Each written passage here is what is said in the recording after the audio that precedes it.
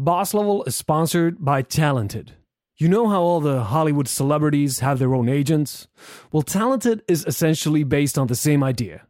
It's a new management agency for developers and members of software development teams. They help you score the job you want.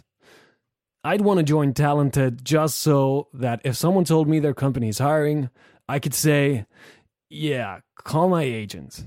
Or even better, yeah, just have your people call my people. Even if you're not currently looking for a job, it's still a good idea to join the network. Because as a member, you'll gain access to their events, such as exclusive workshops on tech topics or exclusive visits to interesting companies. Membership is free. Go to talented.fi to sign up and get your personal agent. That's talented.fi.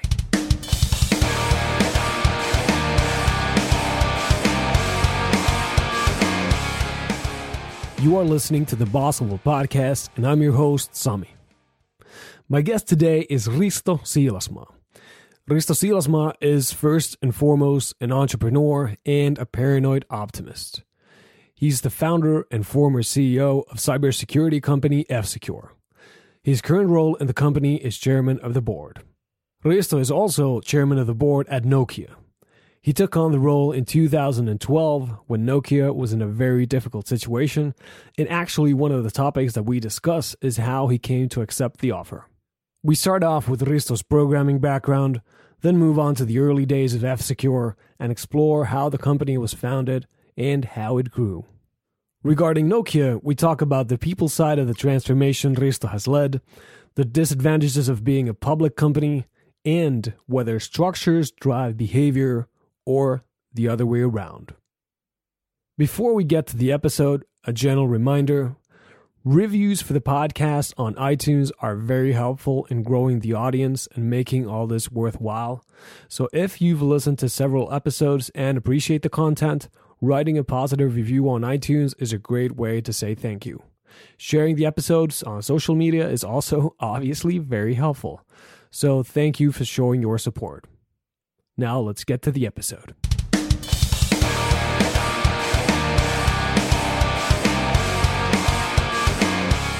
So let's just start off by talking a little about how you got into computers at all. So where did that start? Well, it actually started when my school somehow got what they called a dysfunctional or a faulty prototype of a Wang 2200B mini computer back in the early 80s or late 70s.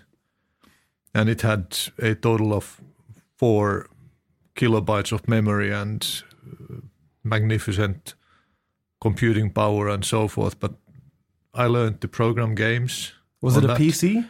No, it was not a PC. Oh, yeah. That's what I thought, yeah. Something else. Yeah, it was something that is not known anymore. It was not CPM. It was, I don't even know what it was. Yeah. It was a Wang 2200B, that I remember. And we mostly programmed with BASIC. Yeah. On that machine. And mostly games. The same kind of games that we played during the recess. For example, one of my favorites was throwing coins on the floor, and the one who got it closest to the wall won all the coins. Yeah. So you implemented that as a computer game. Yeah. Okay, that's cool. Awesome. Why did you find it so interesting to start sitting in front of a computer and thinking about programming when you could have just played the actual game? Well, it's probably hard to understand nowadays because computers are taken for granted. But back then it was really a revolution. I mean, a machine that could do certain things better than a human being. Mostly calculations, much quicker. And then the feeling of creativity, that you could, whatever you could dream, you could implement on the computer. And then, of course, you ran out of memory very soon, so you couldn't actually. But the feeling was there, that actually you can come up with a wonderful new idea, and then you just do it. And nobody has ever thought about that before.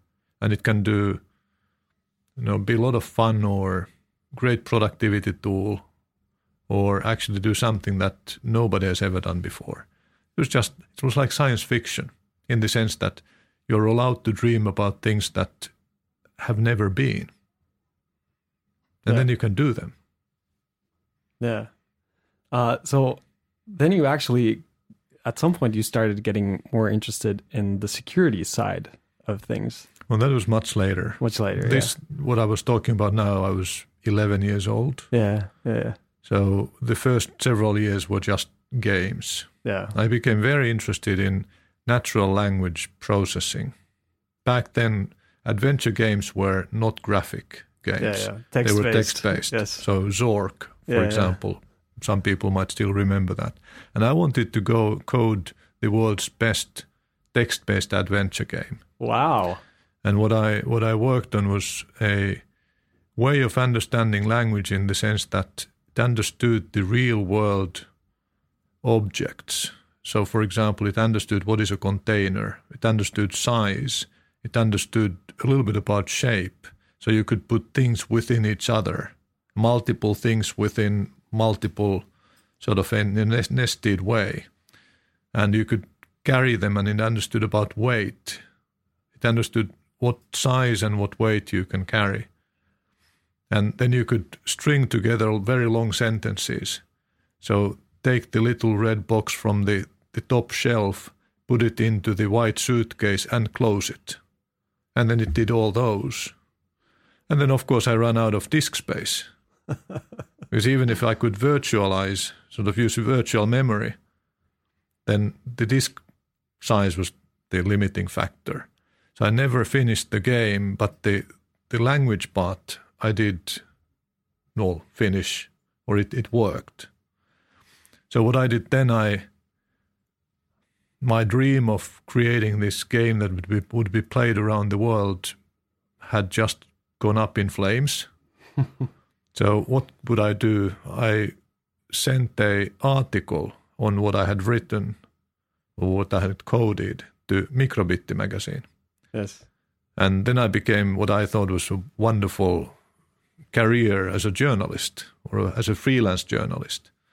So I worked for all the Finnish computer magazines, Microbitti, Mac-maailma, Tietokonelehti, MikroPC, Tietoviikko, and so forth and so forth. You wrote articles about computers. I wrote articles about games and programs and computers and printers, and I did big reviews. When I moved away from home, my first apartment was on a fourth floor in a building without a lift. And sometimes when I was doing reviews of large displays, which weighed like 60, 70 kilos each, and I had like 15 of them, and I was carrying them back and forth, I did not feel that good about that. And the laser printer reviews were pretty heavy-duty stuff as well back then. Nowadays they're light. Of course. But back then they were big and heavy. And they were actually brought to your apartment, your home. They were not brought. Okay. I carried them up there, and then I carried them back down. And the glamour in freelance journalism is non-existent. Yeah. You don't have a staff. Yeah. Nobody does anything for you. Yeah. You do everything yourself. Yeah.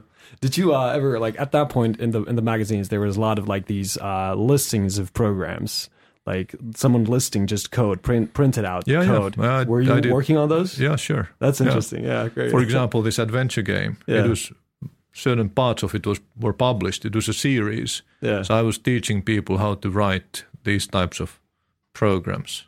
Okay. So you started off programming BASIC, then started working as a journalist, freelance journalist, then went to the university to study computer science? That was my technical subject.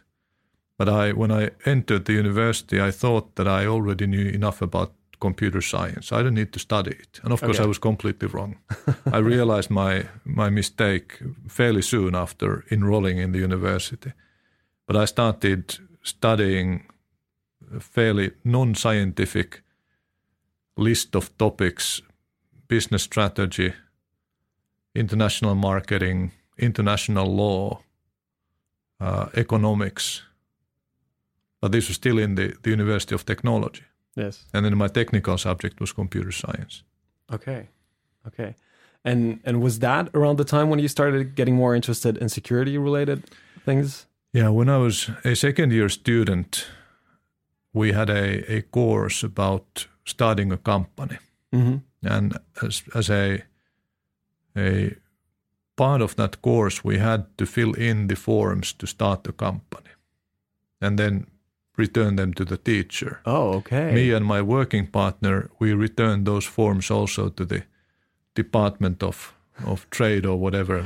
Yeah. It So was you actually registered the company. We actually founded a company, yes. And we both were doing consulting work on the side. Mm-hmm. And we thought that taxation-wise, it might be a good idea to have a company. So that's how F-Secure was started. But called Data Fellows back then. Then called Data Fellows. Yes. Okay, great. Yeah. And my friend with whom I started it very soon had to start working full-time, finishing his studies and then continuing to work in the company that he did his final work for. So I was left alone, but I continued working and my customers were happy, so I had to either say no or hire somebody to help me. So I put a notice onto the student notice board and started hiring people. And then me and the first person, Ari Hyppönen, who I hired, we both ended up writing or co-writing a book on data security. Not because we knew anything about the topic, but because we were interested in it. It was a little bit the same kind of an interest that originally attracted me to computers. It's a new world, sort of these living programs that lived in this global networked ecosystem and just traveled within that ecosystem. It was a fascinating topic. And back then the computer viruses were not that harmful. They were not meant to cause harm. They were just meant to show how wide they can spread. It is not, I can sort of put myself in the shoes of the people who wrote those first viruses. They just released something and then they waited to see how far it would get. It was like a game. If I do this really well, it will go far.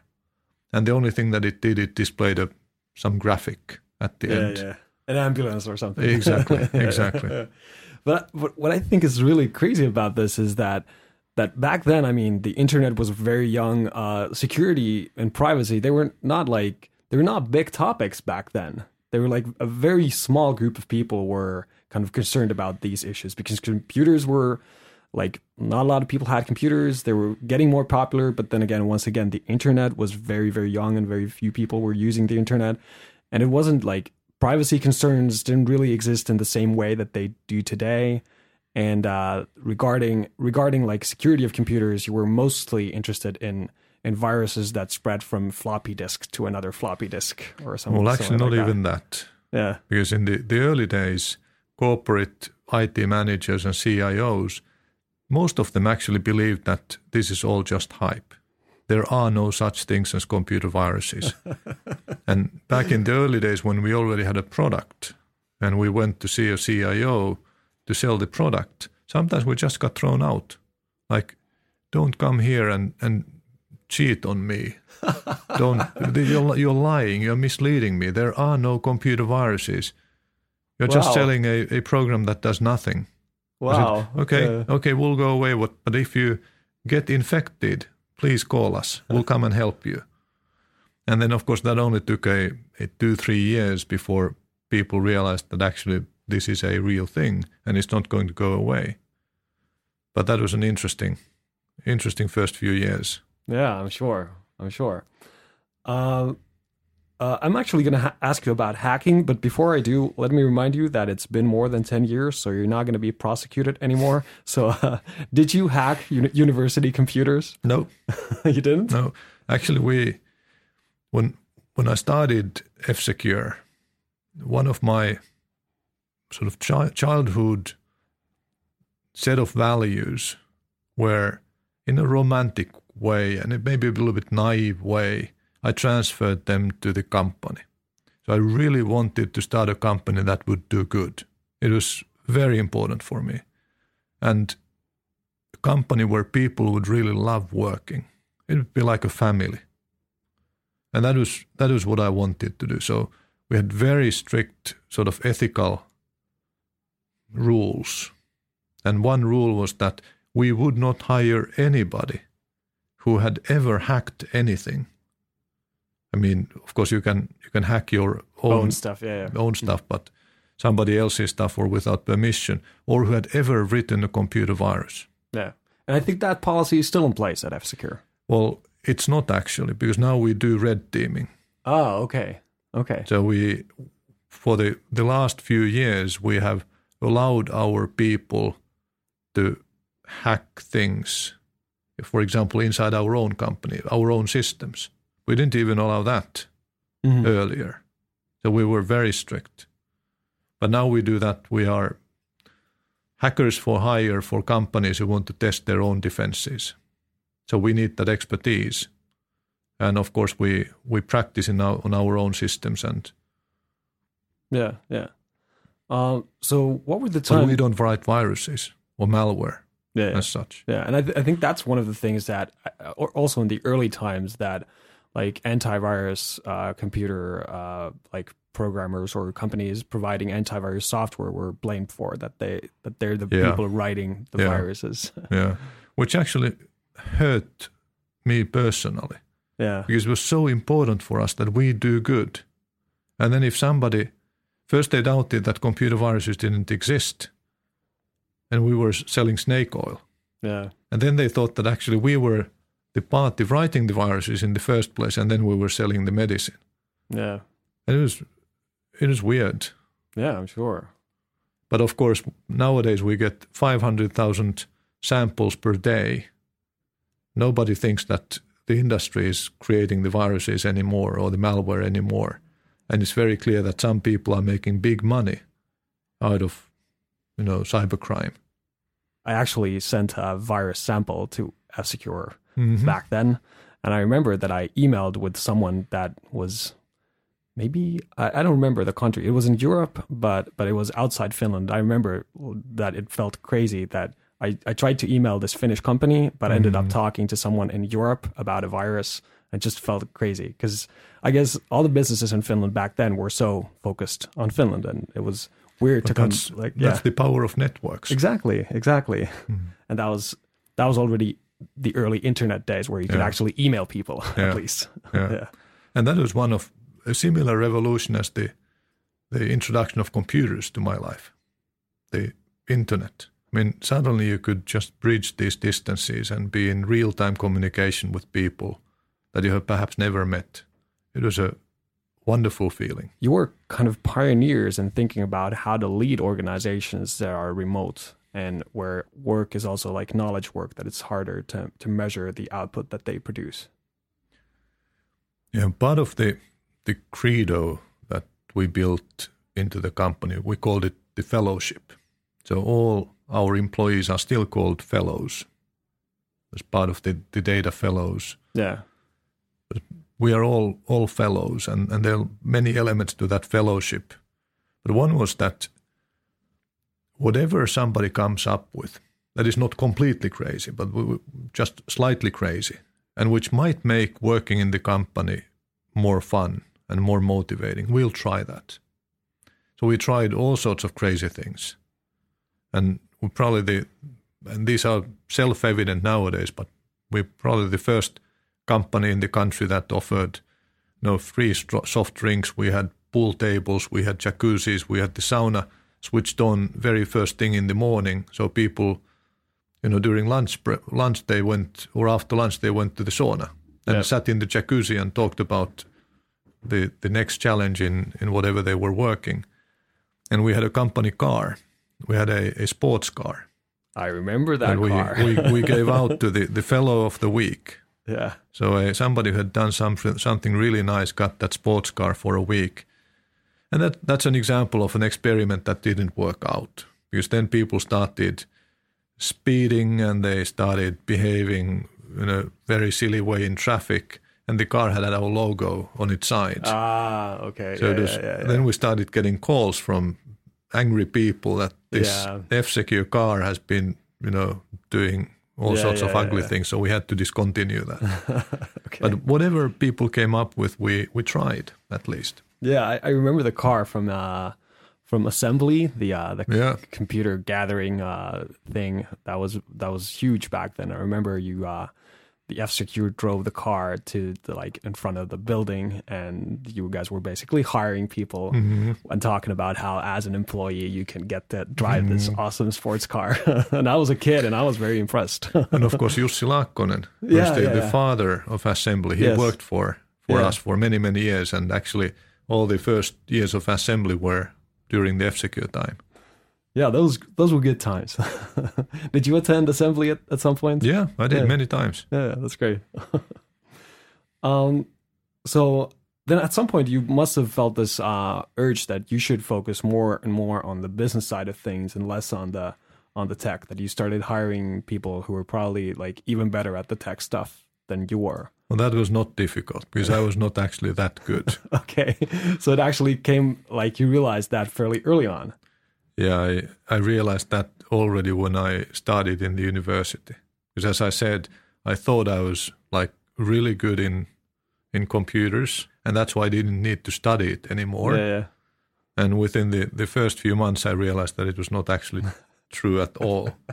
But then I had already gone down the track of sort of business management and leadership and strategy and all the international marketing, international law that I talked about, and I'm really happy about that because it has truly helped me.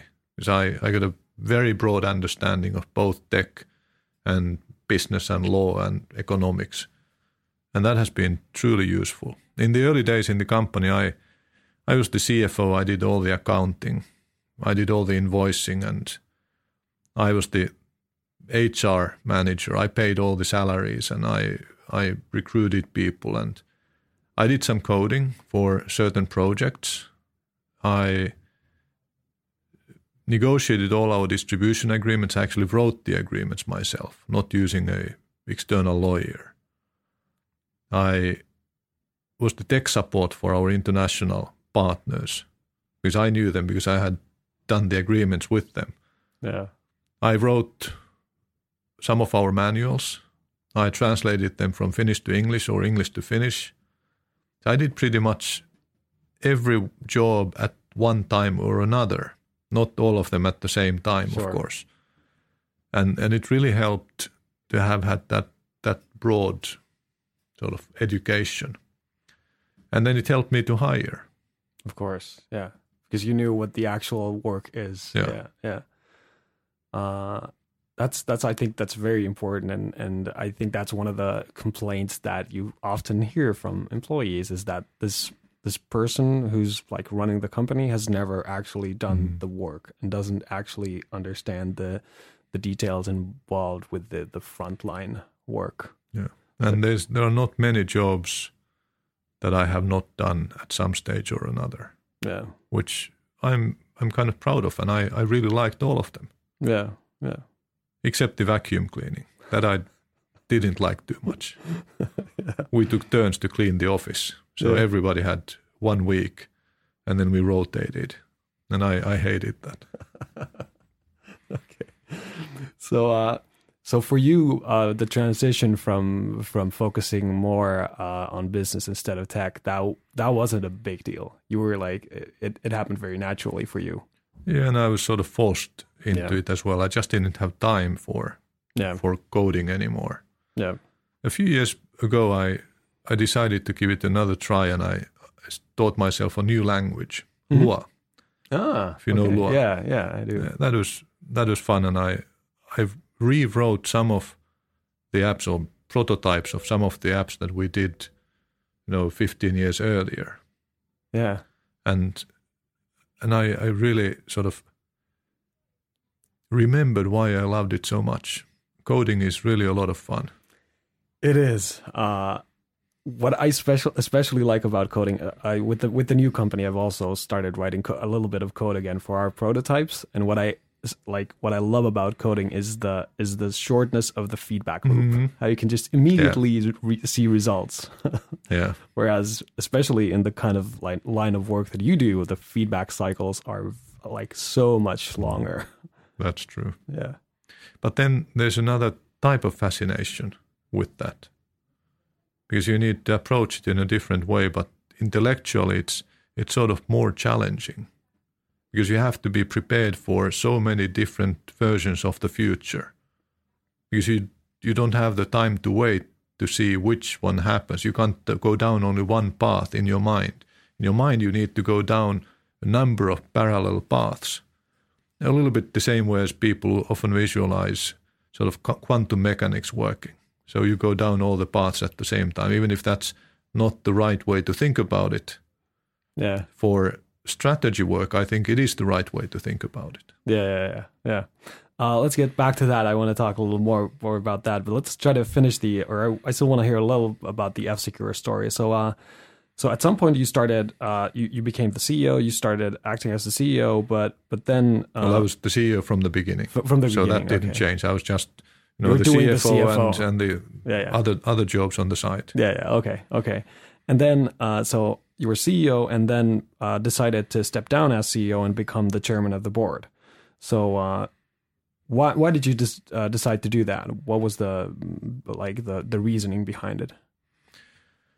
Well, one reason was that we had pretty much done, sort of, if you think about the list of things that you want to do in a startup, and then you check the boxes. You want to grow, you want to become international, you want to win awards, you want to be recognized, you want to do an IPO, you want to, whatever it might be. We pretty much had done those. And I had been the CEO of this same company for 18 years.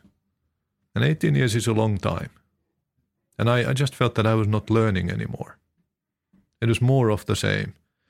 Bigger company, more markets, different products, maybe a broader portfolio, but it's not that different from what I had been doing already for 18 years. So I turned 40, and as some people do when they sort of have to change the first digit in their age, they start thinking about what shall I do when I grow up.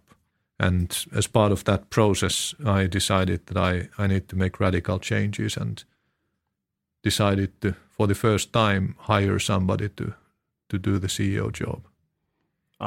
Was it easy or hard to let go? Well, the thinking about it was really hard. Is it the right thing to do? Am I doing the right thing for the company, for my colleagues, the fellows? Is this something that am I escaping from something which feels bad? Or am I running towards something which feels good? So I really had to spend quite a long time thinking about that, probably 18 months.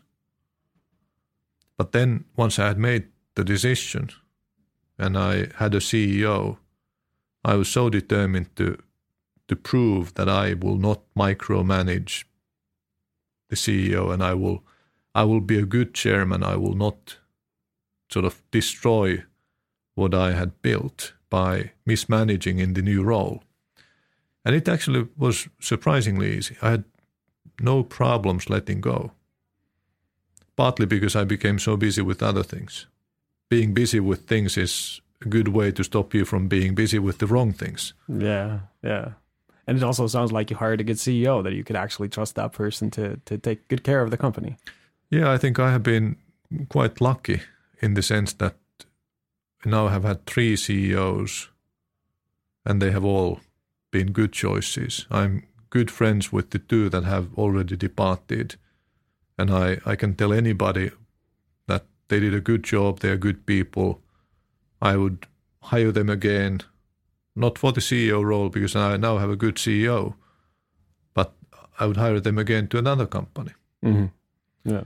So I've been lucky in that sense. Yeah. And recruiting people is one of the most difficult things to do, because even if you feel that you have really spent a lot of time in the interview process, you have maybe spent 6 hours. And that's such a short time. It is. And you do reference calls. You feel that you have done a great job in taking references when you have called 6 people. 6 people. Now think about how important it is to get a good CEO for a company, how value destructive it is if you fail. So we typically don't run a good process when picking a CEO. We could do much better. And that's why I'm saying that I've been lucky. It's not that I have done it with a better process or anything, but because when you have hired hundreds of people, you sort of develop an instinct as well. And maybe I'm learned to trust that instinct, even if I'm very engineering minded. I like checklists and plus minus tables and that type of stuff. Yeah. Going back to like major decisions that you've done during your life and career, one of the major decision points that you've gone through was stepping down as chairman of the board at Elisa and becoming the chairman of the board at Nokia. And that was in 2012 when Nokia was actually doing very poorly. And that sounds to me like a very scary career move to make. So But it was not a career move. If you think about it that way, then you are calculating what's good for you. And I don't think at least it's not the only way to look at things. That's a great point. And instead, I think we need to look at what's our duty? This sounds silly, but when we make decisions, one of the most typical questions we ask out aloud is, what is the right thing to do? And then how do you think about what is the right thing? What are the characteristics of the right thing? And under those circumstances, I had been on the Nokia board for a few years. And the handset business was heading downwards fast. And the company's future was at risk. And then I'm asked if I want to become the chairman. So how could I say no? If I had started coldly calculating what's good for me, what's the risk-reward ratio? I mean, reward, financially, none, basically. Risk that I would become known as the man who destroyed Nokia. Because even if everything happened before my role, people only remember the face that is in the papers when the bad news are published. Yes. So if I had thought about it logically, of course I should have declined. Yeah, so you were thinking about what's the right thing to do in regards to Nokia, in regards to Finland, in regards to the world. Yeah. Or if you were looking at that situation from the side and somebody else was there, what kind of a decision would you respect?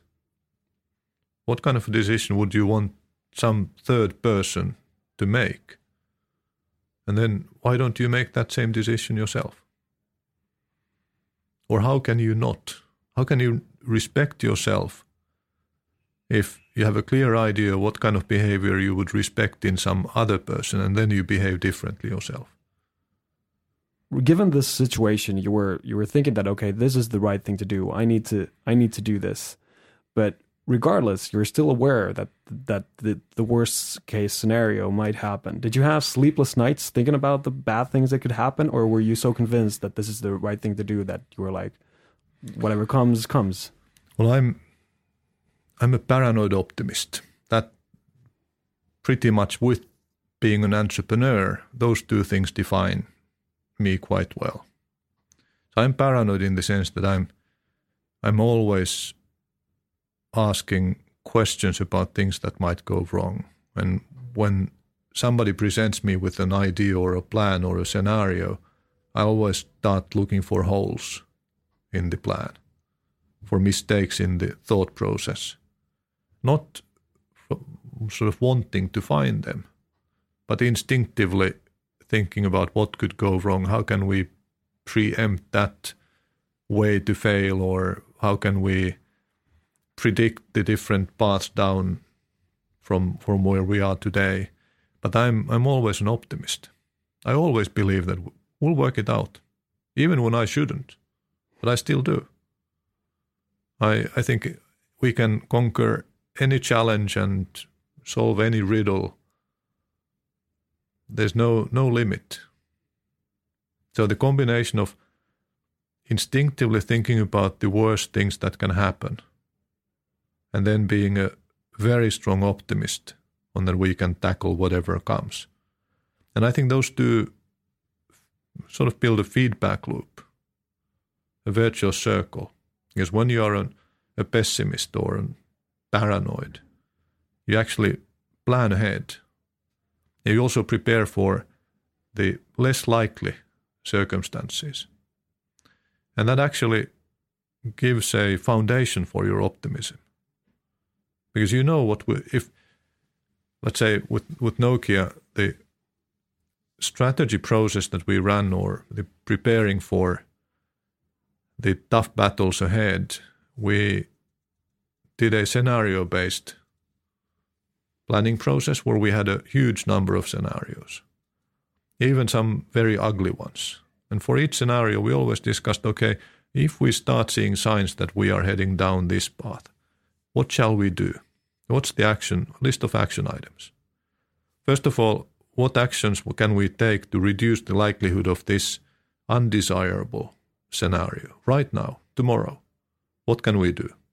And then for these positive scenarios, what actions can we take right now to increase the likelihood of these positive scenarios?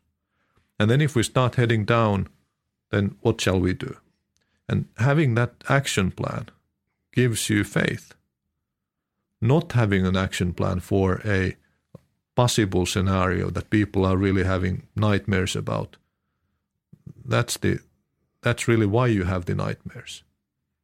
So you feel that it was important to kind of be able to process all those worst case scenarios. Absolutely. And when you've processed them, then you can deal with them. And it takes the fear away. Yeah. Because the one thing that people in companies fear are the things that are so bad that nobody dares even talk about them. We don't acknowledge them. When we acknowledge them, say that we have a plan, these are the actions that we are taking right now, and this is the plan we will implement if things start still heading that way. And then it's not something to be afraid of anymore. And the moves that you actually ended up making, like selling off the mobile phones to Microsoft and buying the rest of the networks business from Siemens, they've been documented properly in a lot of places, and the results have been really good. But I'd actually like to talk a little about the people side of that situation, because back then in 2012 at Nokia, the morale has like it's probably been very low. So what were the kinds of things you talked about at the board level about increasing morale, and what were the kinds of actions that you decided to take on that part? Well, I believe that in a situation of crisis, the most important element of success is trust. Trust is like the oil in the wheels of a machine.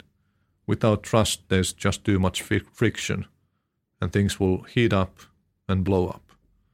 So how do you create trust? There's no magic to that. Being open, transparent, talking about the real issues, acknowledging the bad outcomes, creating plans, spending a lot of time together, being very consistent. Sort of the easiest way not to have to remember what you have said earlier is to always say what you think. And then you don't need to remember. So we defined a set of rules of behavior for ourselves. And I introduced those in the first board meeting on the day of the AGM, where I was elected as chairman. And those rules of behavior help one to take a little distance from the real challenges, day-to-day challenges, the fires that are burning in your feet.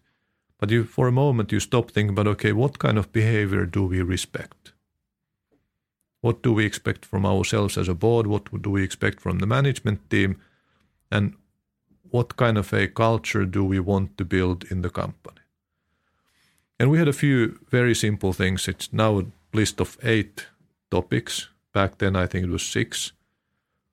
And some of them have remained the same. For example, that we need to have fun. Any meeting where we don't laugh out loud is a dismal failure. That is the rule. So then we just, it sounds silly, but when you have that documented, people joke more. And then we laugh. And the more painful topics you have on the agenda, the more you have to focus on finding something to laugh about. And then we assumed a data-driven approach. Said that, okay, we make all our decisions based on the widest possible set of facts and the best analysis and the best experts in that domain. And we make our decisions based on those facts and not based on sentiments or emotions. And we argue passionately during the process. But once we decide, we are all united. And because we are so data-driven, and this I added later, because I didn't figure it out back then, but nowadays our rules also say that because of our data-driven approach, we may end up working an absurd amount of time. So anybody who comes to join our board will have to recognize that if we hit some troubles and the board needs to start, everybody needs to be on the oars of the ship, then we may have to work an unreasonable amount of time. And in 2013, we had 64 board and board committee meetings. And that's unreasonable. But it was necessary. And it helped us overcome the challenges we had. And of course, the fact that we worked so hard and the management worked even harder, we got to know each other really well. And just spending that time together builds trust. So there's no magic to building that trust. But the one thing that many miss is stopping in the beginning and talking about behaviors that can be respected. People typically, because we are in an urgent situation, there are fires all around, we just start putting them out one by one. But we shouldn't. We should first stop and think about, okay, what is really important at the behavioral level? Because that can build trust, and that trust can save us when the going gets really tough. How about when thinking about the organization at the operational level?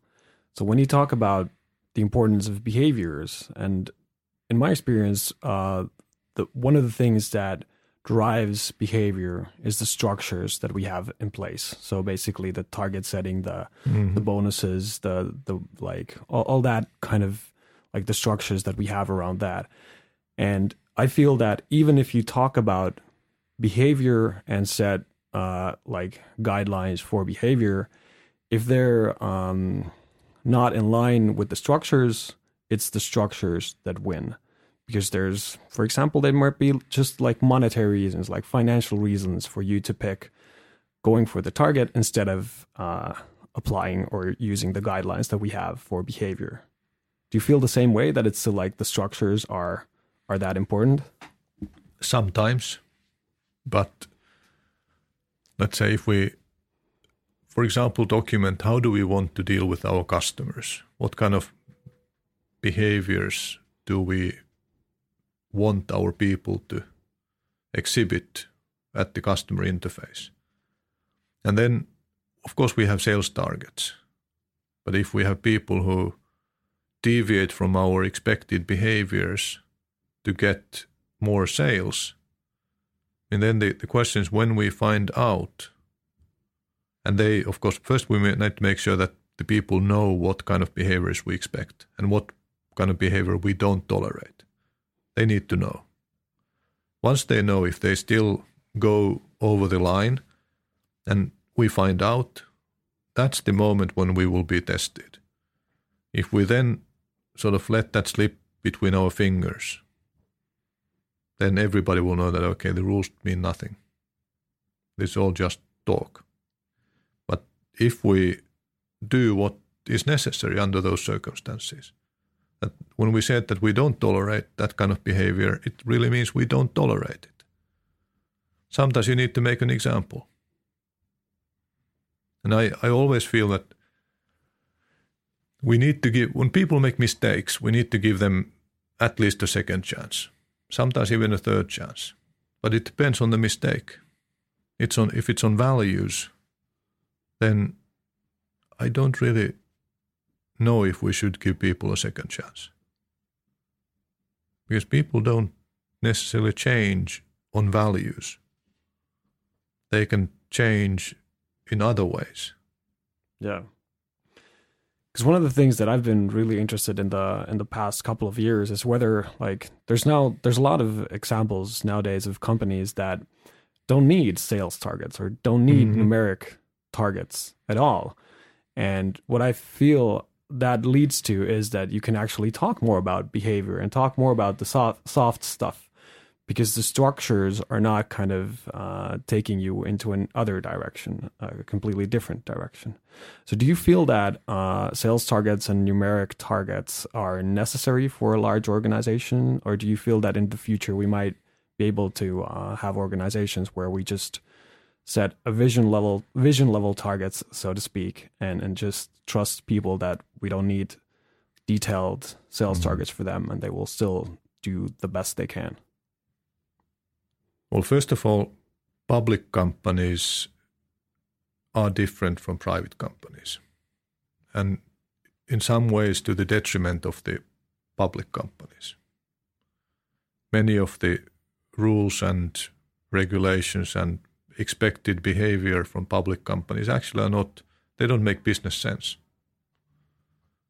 But our shareholders and the regulators insist on public companies doing things that don't make business sense. So we do it. And it puts us at a disadvantage against private companies or PE-owned companies. So that's one difference. So if we have in a public company incentive structures, we have to have targets, because our shareholders and analysts and rating agencies, they all will hold us accountable to not just rewarding the management without having very clear targets and metrics in place.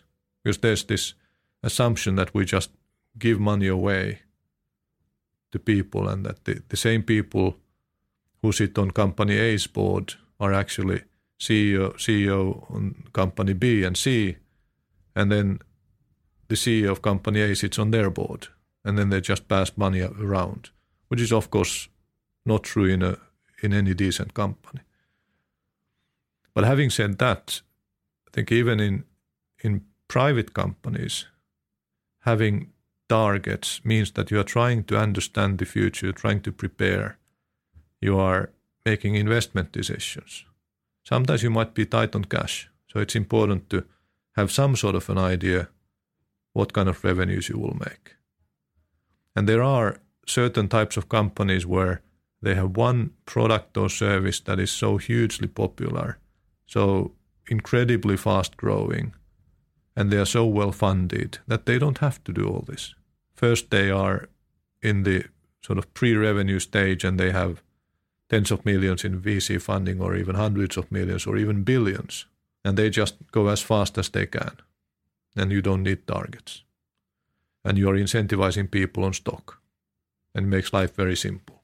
And then they perhaps do an IPO, and they already have this grip on the market. They are the winner takes it all.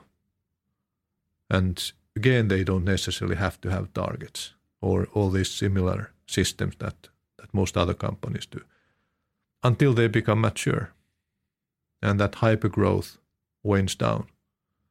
And then they are in a different world, and they find that, hey, actually we need to have many of the same structures in place that more normal companies do as well. These structures, when they are well designed, they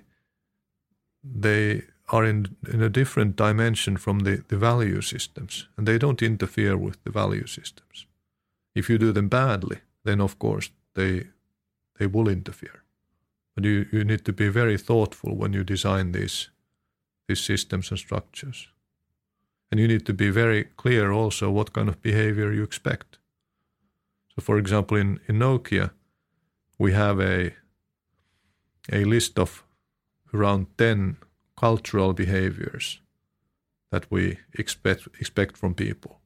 And some of them are somewhat different from the way we in general behave today. But it's a very clear message that this is the direction that we want to move into. And then we just need to make sure that in practice we reward people who do what we say we want people to do. And we also help people who don't do those things to understand that, hey, we're really serious about this. We really want you to do this. And if you don't fit into this culture, then you perhaps should look for work someplace else. Yeah, one of the things that, like regarding targets and getting to them, is also that assumes that we can actually, like, we're able to set targets that are right, that are valid. Whereas with the complexity increasing in business, I feel that it's getting more and more important that on top of just focusing on reaching those goals, we should be able to actually discuss whether the goals that we set are correct. And if we have rewards that we can get more money if we just hit the targets, then that will lead us to not even think about whether we're like going after the right things. Yeah.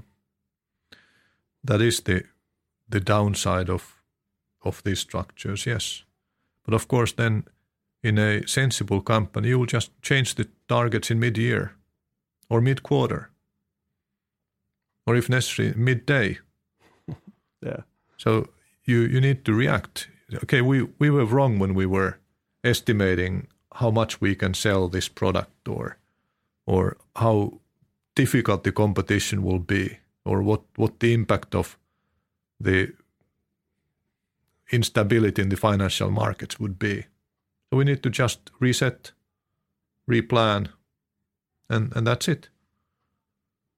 And you shouldn't make that process too cumbersome so that you can't be really flexible with it. Yeah, I think that's what happens very often. Yeah, because the process of replanning is so big that you don't want to start it again. Or what is even worse in my book is that thou shalt not set targets again during the year. No. Because in a public company you need to inform your shareholders and you need to do all sorts of things. And I really am allergic to the comments that you cannot do this. It sounds sensible, but you cannot. Yeah. And that's the worst kind of thinking that I can imagine. Because of course we can. Of course we can. We will find a way. And from that idealistic perspective, I often think about the stock market and whether we have to go with the rules that have been set by the stock market, with the rules and the reporting and the stuff that like applies to the publicly listed companies. Maybe in the long term, maybe we can actually change that to fit the modern world that we're living in. Yeah, and of course there are companies that are not abiding by all those rules, and most of the rules are comply or explain, and then you just explain. But there is a strong tendency, especially from the legal community, to immediately say that no, you can't do that. But you just need to push back. Okay, I understand that it will be difficult, but you are such a great lawyer that I'm sure you can figure out a way for us to do this. And oftentimes they do. That's great advice, I think. Yeah. We're kind of short on time. I just have two more questions that I wanna ask you. So, what do you hope? Like, what's the direction that you want organization to go into? So, like, what are the ways that you hope that we would run our organizations differently? We are working on making the most complicated machine that human beings have ever built, which are the global networks, self-organizing. It would be great if we could make companies more self-organizing as well.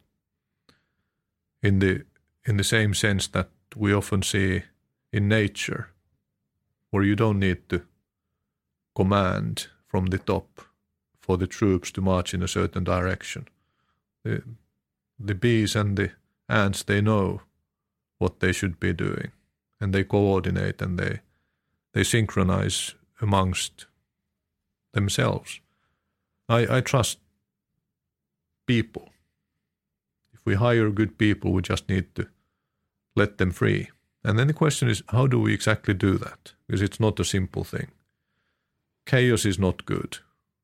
You need to have some order, but you still need to let people react to the input that they get when they are with customers, and we need to allow them to link to the bigger picture, but do more based on what they know and what they know is best. And I think technology can help us do that. And AI can help us support that decision making in a completely new way by taking more data and linking that to what we should know will be the outcome of certain actions. So, for example, a person who would have much more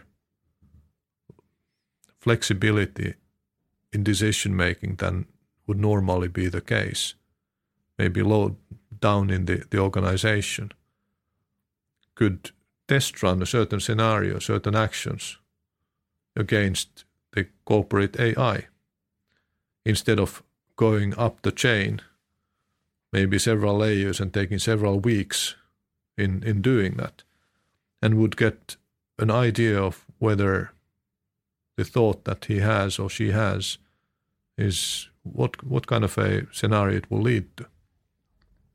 So there are many ways in which technology can help us liberate people from the yokes of the corporate structures. And I think that will be good for people, it will be good for the companies. And we should look for these opportunities, we should prototype and we should test. I really like pilots. Yeah. Because you know, this sort of one way of looking at the world is that we have certain things that are simple and predictable. And then you just give instructions and robots can do that or people can do that. It's boring, simple. Then there are things that are predictable and very complicated. And you can still gather a large group of people who can write a manual on how to do what is necessary. But then there are things that are unpredictable and complicated. And you can't write a manual. You have to prototype and you have to test and you have to learn by doing. And that's the kind of a world that we are heading into. Exactly. And that's kind of why I'm so worried about the structures that we have, because the structures that we have in corporations normally, they're built for the simple world, or they're built for the complicated world. They're not built for the complex. Yeah. And that's why I feel that there's a lot of work to be done there. Yeah. Yeah. That's true. We often say that the world has never changed as rapidly as it's changing right now. And somebody suggested that we should look at that the other way around. But this is the wrong perspective into that. We should actually think that the world will never change as slowly as it's changing today. And that sort of turns your head around. And we are actually heading into a future where change will be even more rapid. Yeah. So this is the slowest we will ever see. That's great. Last question. What books, videos, or people have been most influential to you? So, like, what should people read, or what should they look up to understand, like, how you became the person that you are? Well, actually, I became the person I am largely because of the books that I read before I was 12 years of age. And I read a huge number of books. I was reading a lot. And I actually read these typical classical boys' adventure books, which I first read the ones that were available in the library above ground. And when I had finished all of those, I went into the archives to get the books that were in too poor condition to be loaned out anymore, or too old or whatever, and I started reading those. So I read a lot. And in these classical adventure books, certain values were taught to people or young boys. So chivalry, leading from the front, being honest. But nowadays I really like Chinese philosophy. I like these ancient Chinese sayings a lot. They are really deep thoughts there, and somehow quite simple, but then you can really think about them. And trying to read those in Chinese makes it even more interesting. Sure. Thanks a lot for your time. Thank you. It was fun.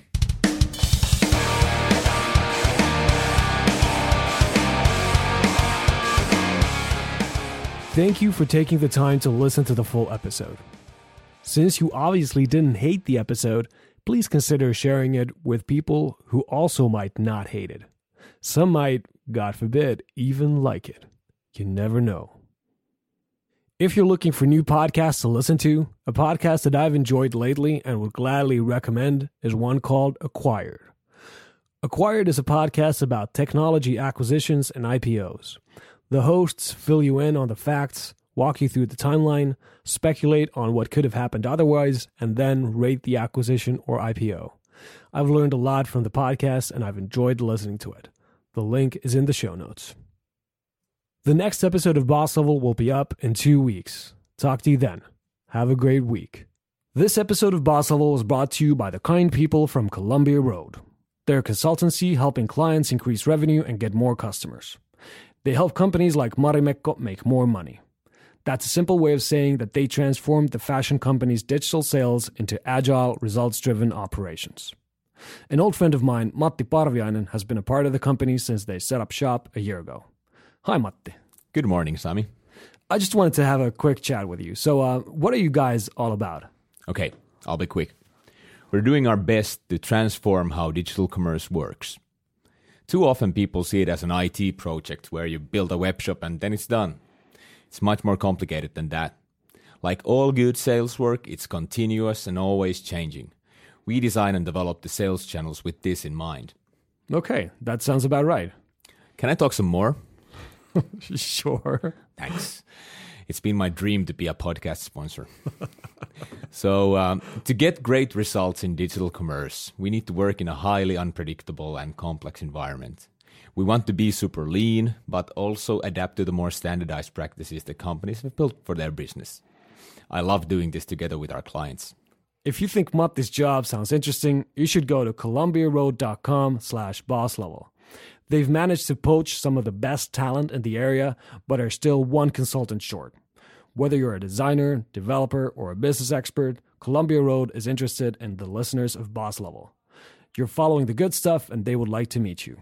So go on, check out columbiaroad.com/bosslevel or visit their brick and mortar shop on Eerikinkatu in downtown Helsinki. Let's talk.